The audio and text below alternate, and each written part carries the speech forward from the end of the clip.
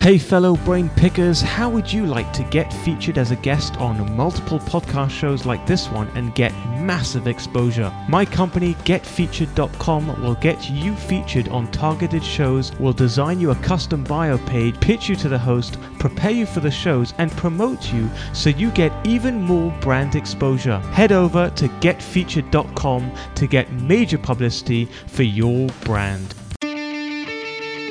Welcome to the Can I Pick Your Brain podcast, where successful entrepreneurs get their brains picked so you can apply mindset tricks and game-changing tactics that will help you become unstoppable. Now, here's your host, Daniel Geffen. Hey fellow brain pickers, and welcome to episode 91 of Can I Pick Your Brain. My guest today went from Spanish teacher to cage fighter to motivational speaker. Today, I have the pleasure of picking the brain of former UFC fighter, CFFC lightweight champion, ROC welterweight champion, VFL welterweight champion, and winner of the first season of the hit show Pros vs. Joes. Charlie the Spaniard Brenneman left a full-time job as a Spanish teacher to pursue a career in mixed martial arts, which led him to a career as a UFC fighter and finding himself going head-to-head with the best fighters in the world. As always, I have prepared a short rap to help introduce my guest. From classroom to cage, he took to the stage, fighting for front page, knocked out cold on live TV. It ain't supposed to be easy climbing the ranks of the UFC. Life's a fight every single day. You struggle, you play, you balance, you sway. It ain't all sunshine and rainbows, not just winning in KOs, hit with multiple blows, getting a bloody nose, but it's better than hiding in your shadows. Pursuing his goals for 25 years through the blood, sweat and tears, he came out with victory, rewrote his history, and it's no mystery why he returned to teach, to help you reach. The Spaniard is his nickname, his claim to fame is winning the game, and he wants to help you do the same. So without further ado, ladies and gentlemen, let's get ready to rumble! Charlie, welcome to the show, and thanks for letting me pick your brain. Man, the red carpet is rolled out. Look at Woo! that. I was going to compliment you on the VFL, the CFFC, the Pros versus Joes, and then you went into the rap. So that was a welcome. Thanks for having me. Absolute pleasure. And I want to go for a run right now. Let's just go into the ring because I'm like freaking yeah. Yeah, man, that's how I feel about it. Honestly, that was awesome. And the lead in, the intro, it set the pace. And that, we're going to talk about that. Just the energy that you give off and the surrounding yourself with the best and absorbing all that through osmosis, it's part of my message. That was a good setup. I'm loving it. And I want to get into that. I want to get into everything from preparation to actually being in the ring to getting knocked out to smashing the other guy down on the floor. And really, how do we take that into our businesses? How do we create a successful business and successful life through the lessons that you learn as a fighter? But before we do, Charlie, I want to get to know you better. So my first question really is, what made you want to punch people in the face? You know what it was? It was not so, it was kind of a default, so I was teaching Spanish. I graduated college. I was a lifelong wrestler. And I got to this point in my life where I was a Spanish teacher and wrestling coach. And all of those things that we're going to talk about that translate into business, the hard work, the perseverance, the resilience, the toughness, the goals, just the obsession, right, with maximizing myself and performing. When I was teaching Spanish and coaching wrestling, those things were kind of, they dissipated in me. They were non-existent. And it was like I kind of hit the bottom of the barrel, and I thought, what am I good at? What can I do? And I kind of scanned the surface and realized, hey, I'm a good wrestler. I'm good at grabbing a hold of people and throwing them down on the ground. And at that time, there was only one thing that really fit that mold, and it was UFC fighting. And I thought, heck, I'm going to go for it. That's insane.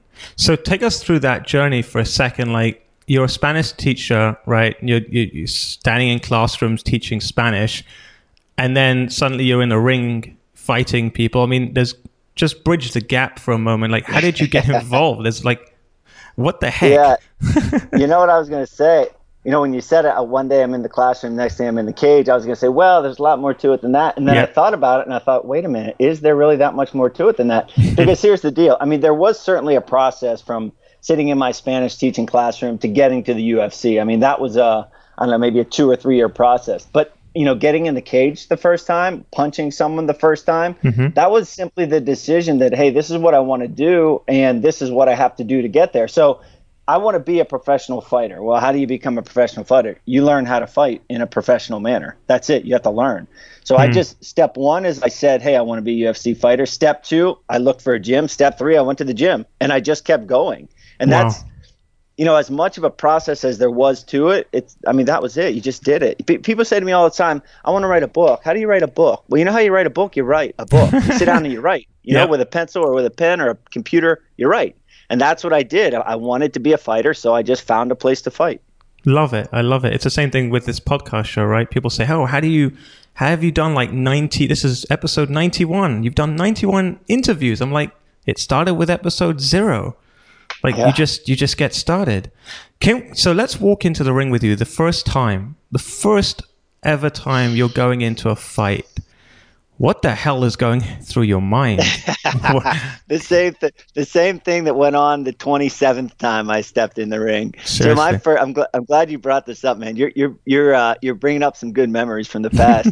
This was my first amateur fight. Was out in the middle of nowhere, Ohio. It's right past the border of Pittsburgh into Ohio. This place called Steubenville, and if you can imagine, it's kind of like a Coliseum atmosphere. Mm-hmm.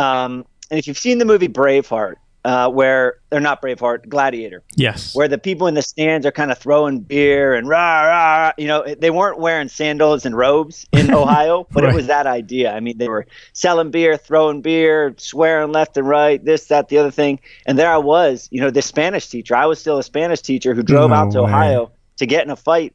And I was thinking, what the heck? What is this? What am I doing? And I'll tell you what, it's that same thing. The 27th time that I got in the cage in the UFC in the bright lights thinking, what am I doing? That's exactly what it was. Were you tempted to turn around and walk away? You can't. That's the thing. This is, kind of a subplot, and I put this out in my podcast this morning. I put myself in corners. I paint literally. myself into the corner. Literally. Yeah, really, yes, actually, yeah. I put myself in a corner because you can't. I mean, when you sign a contract, right, you could still back out. You could say you're sick. You could say you're hurt. Mm-hmm. You go, you weigh in, you can still back out. But when you make the walk and they shut the cage door, you can't back out. There's no way you can back out. Look, fighting in the UFC, I've fought in front of, a live audience, probably 700,000, close to 1 million. Wow. And you can't leave. I mean, you can't. You cannot do it. So it's like, I like to put myself in those situations because you just can't not move forward. And that's part of the battle, is just putting yourself in those spots. Love that. Yeah, I love that. I mean, essentially the adrenaline gets to you as well. Like when you're pumped with adrenaline, you kind of, there's no backing out. At that point, you're in, you're committed, right? And it's a weird, you're right. It's a weird, so that works both ways. When you're in the fight, it's, my best, and we were chatting a little bit before we started recording that I want to get back into, how you apply this mindset to life and business. But the idea of adrenaline. So whenever I walk to the cage, and I think at least half, maybe most fighters will agree with this.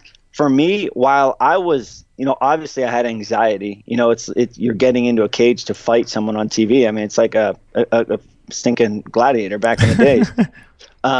But there was a calmness because it was almost such an inconceivable experience that there was no worry or there was no reference. There was no point of reference. It was like, it was so extraordinary that it created this calmness in me that it was just like, okay, let's go. It wasn't a lot of, for me, it was just like kind of peace. Like, wow. If you get on an airplane, I fly a lot. I get on airplanes. When I buckle up and buckle my safety belt, it's kind of like, okay, pilot, it's in your hands now. It's out of my hands. And that's kind of how I felt when the cage door shut. Wow. It's so interesting because I feel like you're describing flow, right? You're describing that space where there's no time anymore. You kind of forget about your surroundings. You don't even see the crowd around you. You kind of you're in this very, very small little space on your own with this other person.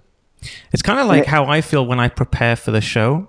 I put on my headphones and I forget about my surroundings completely. I forget about the time and I just get very focused in what I'm doing. And there's an ebb and flow to it, with fighting. It's a really interesting thing because it's, what it's kind of like? Imagine bobbing in water. Maybe you're out in rough waters and you're going under, then you're coming above, then you're going under, then you're coming above. Spouts of the audience, spouts of reality would come in and out. But yeah, when I was on, it was nothing. There was no feeling. There was no nothing. It was just you were doing. I heard an interview the other day on the Aubrey Marcus podcast with, I think it was Jamie Foxx. It was either Jamie Foxx or Jeremy Piven. Mm-hmm. And he said something about, I think it was Jamie Foxx. He was talking about truth. Like there's no right or wrong. It was just truth. Like when a song works or a sentence works or a relationship works, it's truth. And when I was at my best, it was like truth. This is where I'm supposed to be, exactly what I'm supposed to be doing. Let's take your opponent for a second, because I'm sure there's a lot of psychological warfare before the battle. And there's also a lot of, I guess, sizing up and checking out his previous fights and stuff. And the way I see it from a business perspective is it's like your competition, right? So for those listening, whatever arena that you're in, right, you're fighting against your competitors, right? So what kind of, I guess, prep work do you do, and how do you see your competitor? Because in a way, if you look at him as a human being, I feel like you almost can't knock him out, because it's like he's a human. What if he's a father? Like you look at his children and say, I'm about to knock your daddy out. Like, come on. What's interesting about that? So I'm a fan. There's a show on Netflix called Peaky Blinders. And, it's a gangster show, and I like watching gangster shows, but it's like there's a rule, there's rules. Like, yeah, we're gangsters, but there's rules. With fighting, it's like you separate it. I separate your family. I separate your mom, your grandpa, your sister, your brother, and it's just me and you right now. It's just me and you, and we're going to fight. And I'm going to try to beat you up, and you're going to try to beat me up. Compartmentalizing, maybe. You compartmentalize. You get rid of all that stuff because it doesn't matter. The only thing that matters is the here and now. I'm going to fight you. You're going to fight me. And that's all that really matters. And the sizing up, it's funny. I smiled when you were describing that. So for me, I'm not much of a talker. I don't get, I'm not really into the psychological warfare. But for me, what it was, when we weigh in the UFC, we get on a stage, we weigh in, and then we have a face-off. I posted a picture yesterday. So it was 6 years since since like the biggest fight of my career and one of the biggest nights of my life. And it was me and my opponent nose to nose. We were honestly, we might have even been touching lips. We were that close. It was just like total in your face. And I posted the picture and I said, this is my favorite thing in the world. It's absolute conviction, absolute belief in yourself. Wow. And I love the fact that my opponent believes in himself as much as I believe in myself. Because I believe what's going to help you in life, what's going to help you in business and in UFC fighting is that absolute belief in yourself. And that doesn't just happen. You've got to work for it. You've got to earn it. You've got to live it. And then when you live it such that you actually believe it, it's a magical thing. What do you do to build yourself up to that point? Every single day, you work. So I fought the scariest guys on the planet. So if you would say to someone who's the scariest guy in the UFC, 10 out of 10 people would say Anthony Johnson. I fought Anthony Johnson. Really? And wow. He's a monster of a human being. He's 230 pounds. Jeez. And why in the world did I think that I could beat Anthony Johnson? What that's crazy, right? Mm-hmm. Yeah. Because I believed that I worked, and this isn't like fluff here. I believe that I worked harder than him. I believed that he would get tired before I got tired. And for that sole reason, I believed I could beat him. So what do you do? How do you conjure it up? You work harder than everyone else in the room. But is that a mental thing or is that a skills? In other words, is the game, how much of the game is mental versus skill set? For me, that's a good question. It kind of goes both ways. For me, it was the physical, because my mental, so I grew up wrestling, I grew up competing, and I never truly fully believed in myself. I was always really good, but I was never the best, and I would always fall short because I just didn't believe it. Right. So then when I got on a reality television show, Pros vs. Joes, and it was almost like, that was probably, 3 years after my last college match. And it was almost like I forgot that I had doubt. right? I forgot. It was just so long since I competed that I just forgot. And all I did was I worked hard to prepare for that show. And then when I got there, I won. And then I came home and I thought, wait a minute, what was the difference there? And I realized that I never did self-talk. I never assessed my mental strength or my mental whatever. All I did was work. So when I went into fighting, it was that same idea. I'm not even going to listen to that voice in my head. I'm going to put that voice in a box, and I'm just going to focus all of my time and energy on working, on preparing better, harder, more intensely than everyone else I know. And then that's going to give me the belief. So it's like a 1-2 punch. You got to put in the work. You got to truly believe the work. And then for me, the confidence came from that work. That's incredible. So let me ask you this. You've been knocked out, obviously, right? You're not undefeated. So, in fact, you were knocked out on live TV in front of millions of people, right? Yeah, it was quite a bit. What does it feel like when you get knocked out? When you're down, you've been done, you've been had, and just bear in mind that you came in believing you're gonna win this. Like, yep. I'm gonna win this. There is no way I'm gonna lose. And then you do everything you can, and suddenly, bam! And the next thing you know, you're on the floor, and the bell rings, and your opponent's standing there, victory. And does that kill your confidence? How do you build back up from that? What do you feel? That's life. I mean, that's how life works, and that's why it's such a great parallel between fighting and life. I have a listener on my show and a fan and a now friend of mine, and he works for Boeing. And he's got a comfortable job, comfortable position at Boeing, and he resonates so strongly with my message because he was like, look, I got to walk in there to this boardroom with the CEO of Boeing and all these power players and decision makers, and sometimes I fall flat on my face. And he said, and what I get from you is you literally fell on your face. You literally got knocked down and you had to get back up. So that idea is perfectly relatable to everyone else. And think of it this way, even if you're not in the boardroom, I'm a father. I have a 3.5-year-old and a 9-month-old.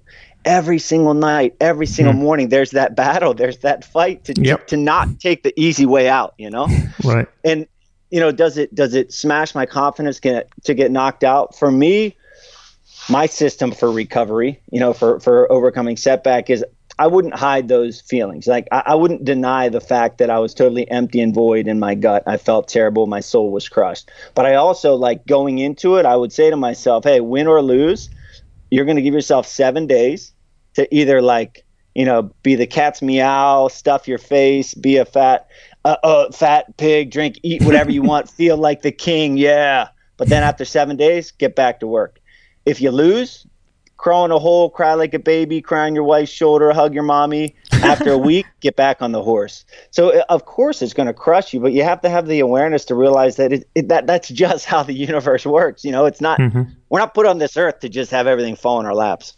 No, but I love that you said, like, allow yourself to have that space, whether it's victory, winning and celebrating and then kind of just getting a little bit complacent, or whether it's getting knocked down and feeling bad and crying it out, whatever it is, but then getting back up. In other words, what you're saying is, as long as you keep getting back up and keep moving, you're going to succeed. That's it right there, moving. Just like, how do you want to write a book? You write the first word. How do you want to become a fighter? You go to your first session. How do you overcome setback? You keep moving. That's it. One point you had metal plates inserted into your face, and you temporarily also you lost your eyesight in your left eye at one point as well. When do you stop? When do you think, okay, maybe this is enough? And what I want to parallel this to the life of business, because the way I see it, metal plates inserted in my face is kind of like I lose like a bunch of clients, or I lose a ton of money, like, and nobody's signing up for my product, or whatever it is, right? Or I get up on stage and I try to deliver a speech and I bomb, right? Yeah. How do you know when it's time to quit, when it's time to say, okay, let's do something else? Yeah. For me personally, and I'm simply speaking from experience, I don't know that there's an absolute, hey, this is when But for me, a couple things, I looked at it. So I was listening to a couple things. I was listening to my gut, I was listening to my inner circle, so my wife, my family, my close friends. And then I was also listening to the kind of the fire that I had inside myself. And I think a lot of times, so I was a teacher, I was a coach, then I had a stint on reality TV, and then I was a UFC fighter, and now I have a podcast and I speak, I wrote a book, etc. It's incredible. Thank you. But to me, I just think of it as whatever. It is what it is. Because here's the thing: how do you know when it's time to stop? I don't think it's ever time to stop. I don't think ever it's time to stop. I think there are objective times in your life where you might have to pivot, or you might have to transfer energy from this direction to that direction. For me, it was okay. I lost my third fight in a row. I got released from the UFC. To get back to the UFC, I would have to fight for peanuts for probably a year to a year and a half. Mm-hmm. There was just no the return on energy, right? We hear return on investment, but my friend the other day said return on energy. The return on energy just didn't really seem, it just didn't appeal to me. So then I thought, okay, what can I transfer into? How can I leverage my experience, my knowledge, but also that fire that I was talking about? I'm never going to give that fire up. You, listener, you should never give that fire up. That fire in your belly is what makes you you. Whether I'm in a classroom teaching, whether I'm on the wrestling mat, whether I'm in the cage, on a stage, writing a book, that fire is the exact same. All of these things that parallel from fighting to business, they're intangibles. It's will, it's intensity, it's perseverance, resilience, toughness, all of these things that made me those things. So maybe in a year I'll think, speaking's not for me. I want to be a mountain climber, right? But that same intensity is going to be there for the duration.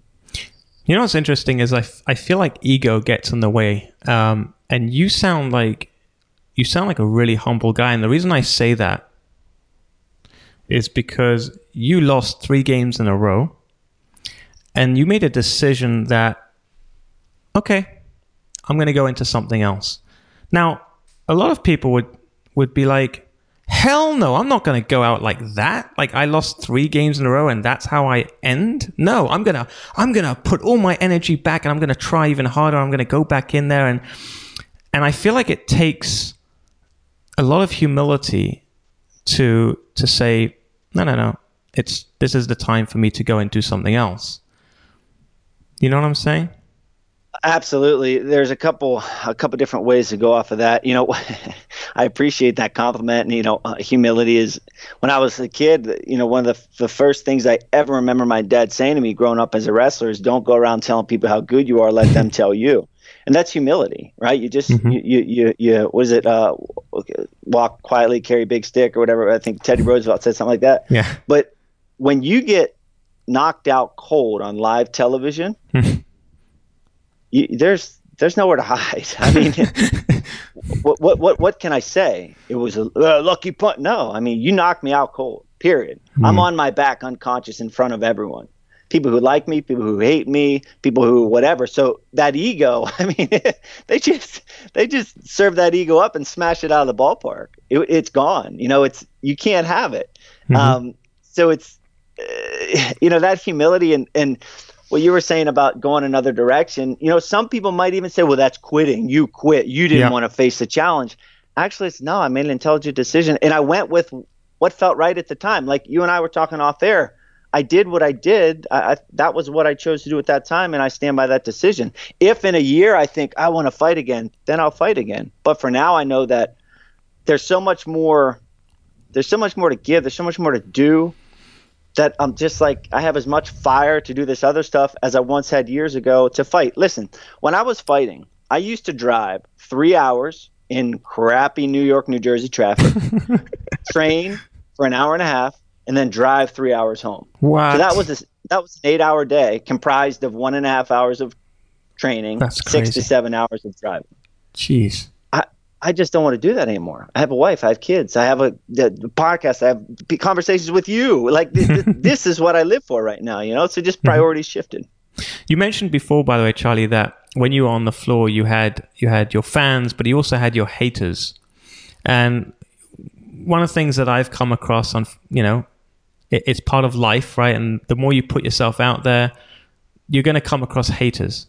How do you deal with that? Because I feel like a lot of people, the reason why they don't write a book or start a podcast or get up on stage or whatever it is they're kind of afraid to pop their head out because they might get smacked, right? You might get haters coming and saying, oh, what are you doing? And especially in your case, like, I can only imagine how much hate you must have got from people, like, Yeah, it's when I got knocked out, especially the hate that I got from that. And I show this to kids, when I speak in schools, I have a slide that I put together, a collection of some of the greatest hate tweets that I've ever received. Can you give us some examples? What's that? Give us some examples. Okay, so like one of the screen names is Brennabad. So Brennabad, because I'm a terrible fighter. Oh. One of the ones was they say terrible things, that you suck, you don't even deserve to be here. One of the things was, when you get knocked out, do you see the punches coming or do you just fall over? Little stuff like that. Like, wow. Stuff that it's just rude. Like one of the screen names was it was Brenna. One was Brennabad. One was something with sucking, like I suck Charlie or something like that. Oh, and it said, you may have seen me get knocked the F-U-C-K out. And it's someone was sitting in their room and thought, I'm going to create a screen name to bash this guy. It's crazy. It's just silly. So what happens? It's like that happens so much that I just hit a low. And this was actually after I got knocked out. I just hit a low point where it was just so much. And I want to use my story as kind of a case study for anyone out there who feels defeated, who feels like the world is against them, who feels like they can't stand up and fight. Like, I want you to like consume this and use it for fuel to yourself, because eventually I got to a point where it was like, I can't take this. I don't want to take this. What can I do about it? And then I realized, I still take things personally. I want to be the best, right? I want you to think I'm the best. I want to be it's just a driver in me is to be the best. Mm-hmm. But what I've realized is, okay, you can take things personally, right? You can take it personally, like have that sinking feeling in your gut when someone disses you or critiques your work as bad, right? Feel bad, but then as I have that period of time where after victory or defeat, where I kind of think to myself, all right, just be, and then resolve after that, I do my best, and I'm pretty strict with this, to just not respond right away. I'll wait a day, because that day, that's emotion, it's energy, it's fire that I just want to quip something right back. So I've just stopped, and I just don't respond right away. Or if I do respond, I make it very objective. Like, I take it personally, but there's an awareness to that taking things personally that, at the end of the day, it's sticks and stones. Like, who cares? But who really cares? Right. Should you take it personally? They don't know you. They have no idea who you are. Like people who usually send hate mail, they don't know the person they're bashing. They don't really know them. And I've called people on it. Like I've either DM'd them or emailed them, or I don't think it's ever been face to face. And then they completely cower at the first sight of confrontation. I wasn't threatening to beat them up. I said, hey, can you tell me about what you said there? What made you say it? Yeah. And they just like cower. And it's like, and then, oh bro, I'm just messing, bro. No, you're not messing, man. You're just being a dick. You don't have to do that way. Oh man. Just, if you're out there dealing with that stuff, rather than being drawn to that, reach out to me, reach out to Daniel, reach out to other people. Focus on those people who are feeding you that positive energy rather than the people who are feeding you that negative energy. By the way, when you got on stage to speak, like when you left your career as a fighter and you went to start speaking on stage, when you went up to speak, was that like the same? Did you get that same rush, like when you would go up to the ring, right? Did you get that same thrill, that same rush to get on stage? It's not the same by any means, because there's no giant scary man looking to kick my butt, right? So there's not that. But what I do have on stage, and I think every one of us can take this into our own lives. Honestly, whether you're a CEO or whether you work at McDonald's or any other modest job, it's human connection, right? So no matter where you're at, there's a great book called The Fred Factor, and it was about a guy who delivered mail. And he made everyone's life on his route better simply by the way he acted. So I think that what I get on stage is this idea of a human connection. And when you can really like look at someone into their eyes, deep into their soul, and know that you're resonating with them, that's a magical feeling. It really and truly is a magical feeling, something I don't take for granted and something I absolutely love. So is it the same as fighting? No. No, because I don't know, because I'm like, it's not going to hurt. I'm not going to whatever. But It has an equal benefit that truly is amazing. But don't you feel that, I guess, that rush then? Like when you want to fight, when you actually won and you got that rush, it's almost like taking drugs and getting high, right? How do you get that? How do you get that high now? It's putting yourself into a corner. By getting on a stage, I'm putting myself into the corner. When they say, Charlie Spanier Brenneman, yay, boom, it's go time. Can I turn around and walk off the stage? Could I walk out of the cage? Yeah. Do I? No, because I think answering that call is really, really what that high you're talking about. That's what it is. Answering that call, putting yourself in a spot where you got to perform. To me, that's what it's all about. Honestly, the way I live my life on a day-to-day basis is where part of that high and that purpose comes from as well. Just the intensity with which I live. Can you give us like an idea of what your routine is? Like, do you have like a morning routine, or what's your day like? Absolutely. So I get up anywhere between 5, right around 5 is where my alarm is set. I roll out of bed, come downstairs. I read for between 30 minutes to an hour. What do you read? I make a lesson plan. What do you read?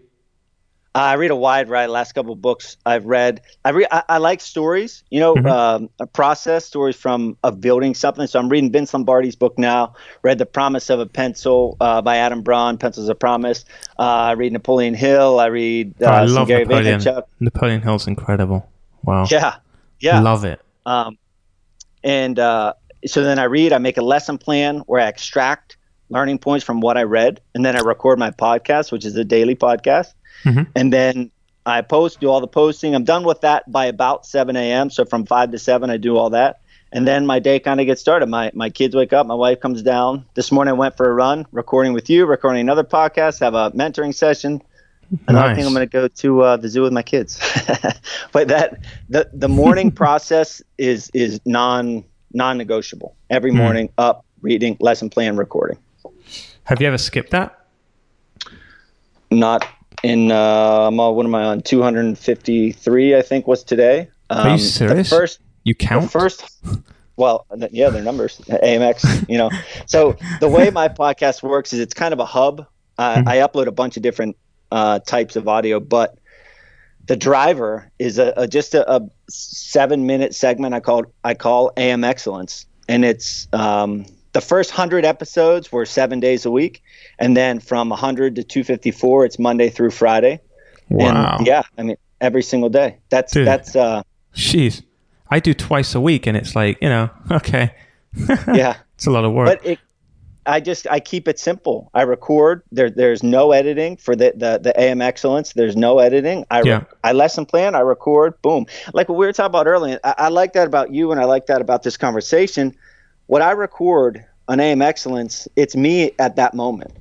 Like, might someone contest what I say and call me out or email me or text me? Yeah, and then I'll have a conversation, and then I might say, "Oh, you know what? I didn't realize that at the moment. Thanks for that." It's just it's a really neat way to think of this. People, everyone listening is, and this was passed on to me by my advisor, my shaman, my friend.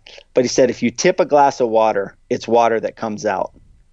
So whatever you fill yourself with is going to come out, such that the conversations you have, the relationships you have, the way you live your life. So I think it's up to all of us to really consume as much goodness, as much information, knowledge, experience as we possibly can, because in one way or another, it's going to come out.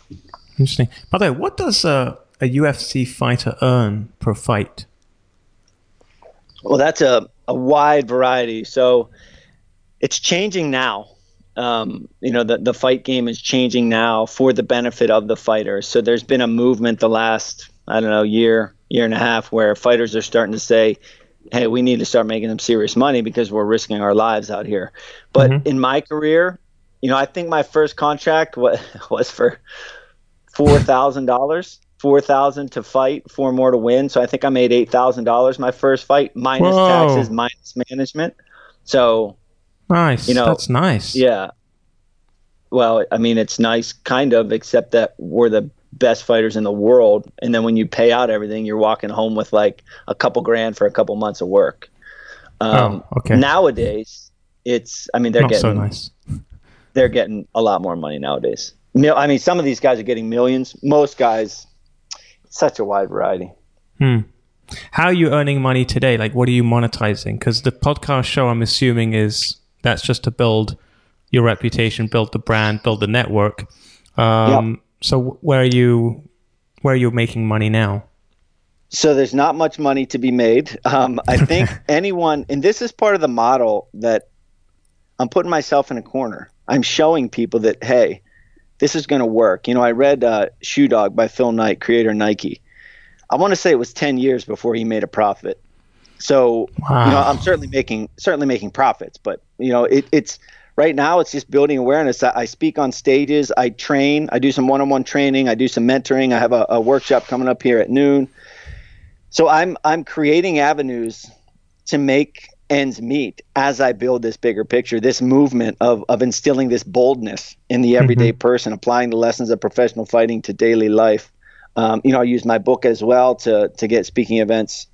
So it's a wide variety, but to be honest, I'm early in my business life and my entrepreneurial venture. Sure. So I'm figuring it out as I go. What are some of the lessons? You mentioned that you basically talk about the lessons that you learned from fighting and how to apply it to life and business. Can you share some of those lessons with us, the audience? Yeah, I mean, the idea of just outworking your competition. That's it, outworking your competition, preparing more and better and with a mindset of excellence. You know, as a parent, it's so easy to just sit on my couch and be on my phone, but I have to remind myself, hey, get off your phone and talk to your kids. You know, I have to remind myself, hey, wife, me, you know, let's have a conversation. So there's that, you know, preparation and mindset that, you know, it's the same way I trained as a professional fighter, the same way I live as a father and a husband. The idea of resilience, just understanding that when you fight, I'm fighting a dude who wants to beat me up. Right. That's it. Like, I have to combat that and try to beat him up. So it's like that force, that resistance. You're going to meet that resistance in everyday life. That I don't know how many cold calls or how many pitches I've made where I absolutely sound like a dummy because I'm trying to script it, you know, trying to be something more than who I am. And when you're fighting, when you're in the cage, man, you're going to be figured out quick. You know, you can talk and talk and talk, but when you get in the cage, you're going to be figured out quick. I like Same deal. If you're pitching something, if you're, you know, if I'm telling you I've got this program and it's this and that and the other thing, yeah, that's great until you got to put up. And if I put up and it's garbage, you're going to figure it out. So it just goes back to that idea that you've got to work for it, man. You've got to work. You can be proud, you can be confident, you can be bold, but you got to be putting in the work to back it up. Why do you think so many people don't work hard? Meaning there's a lot of people out there that, you know, they'll like send an email once or twice and then give up, or they'll make a phone call once or twice and then give up. Why is that? Because it's well, for a lot of reasons. One, they don't see an immediate return. You know, it's why people stop going to the gym after 3 weeks on New Year's, because they don't see an immediate return. So I was talking to Joe DeSena, the owner of Spartan Race, and he said something to the effect of like, it was 1,000 shovels a day for 5 years with no return. People just don't want to. It's too hard. You know, it's too hard. It's too tough. And we look at it's scary. We don't want to accept defeat. We let our egos get in the way. It's easier to just not do it than to do it and fail. I'm the other way. I don't love to fail. I love to win. I want to win, right? But to win, you got to put your neck out and risk failure. And to me, it's well worth the risk. Like, there's something that, you know, with Napoleon Hill, I just read his book, Napoleon Hill's on the Air.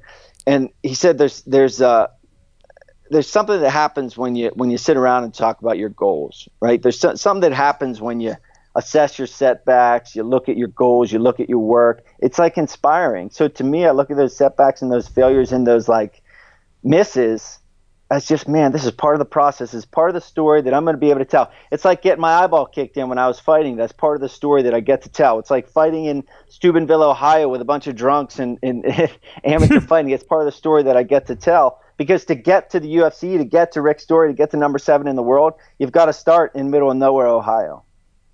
Wow. That's very powerful. It's interesting because you talk a lot about taking action and not really spending too much time on your thoughts, your thinking. What about like writing goals? Like a lot of people, they talk about, you got to write your goals and you got to have affirmations and all of this stuff. Like, what's your mission? And do you believe in that stuff, or are you just like, nah, just get on with it?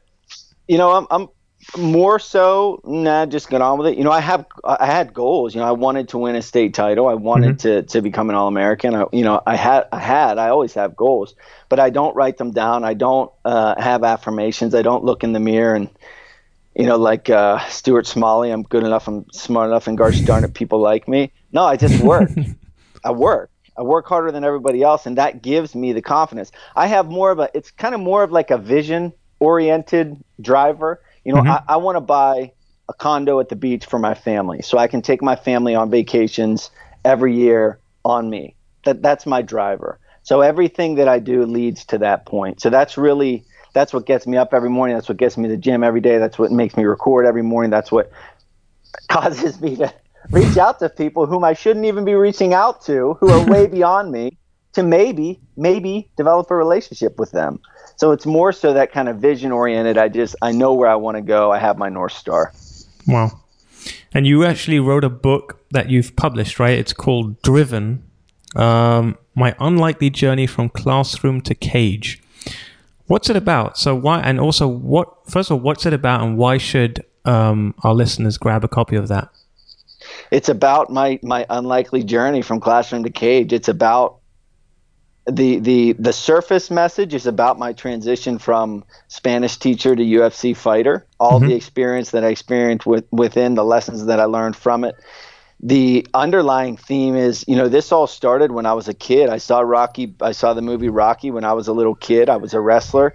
So it was like I was always building towards where I'm at right now. Why would someone want to read this book? I was listening to Joe Rogan. He said, consume inspiration from everywhere you can. This book is inspiration. If you're sitting there, you feel defeated. Maybe you have a goal that everyone's telling you you're crazy. Maybe you've just got smacked in the face by life. You feel like you can't move forward. You just don't have the strength. Absorb that strength from my story. Really, that's what I want to do. That's what I do on a daily basis. And my book is just another way to do just that. Incredible. And how can they get a copy of it? Everything, it's on Amazon. So if you just type Charlie Brenneman, it's easier than Driven, My Unlikely Journey from Classroom to Cage. Just type Charlie Brenneman or visit charliespaniard.com and you'll be able to see the link there. Cool. And also for those listening, all the links and resources are in the show notes, which you can get at danielgeffen.com/91. That's danielgeffen.com/91. Charlie, if there's one thing that you want to leave with the audience before we wrap up, what would it be? Just one message. Just be bold. Go after it. Get after it. It's not going to happen. You've got to make it happen. Like I said, that's my purpose. My purpose is to help you do just that. Cool. And how can they get in touch with you? If you go to, like I said, if you go to my website, charliespaniard.com, all my social media handles are at Charlie Spaniard. And if you're a consumer of inspiration, I put out that daily podcast every morning, 7 minutes. Get there. It's called A Fighter's Mindset on iTunes. Again, it's all hosted at charliespaniard.com. Cool. And again, the show notes, those links will be in the show notes, so grab them there. Charlie, thank you so much for letting me pick your brain, and thank you to all my fellow brain pickers. I'm looking forward to the day when I'll be picking your brain. You've been listening to the Can I Pick Your Brain podcast. Inspiration without perspiration is like a tiger without teeth. So, to put these ideas into action, head over to danielgeffen.com.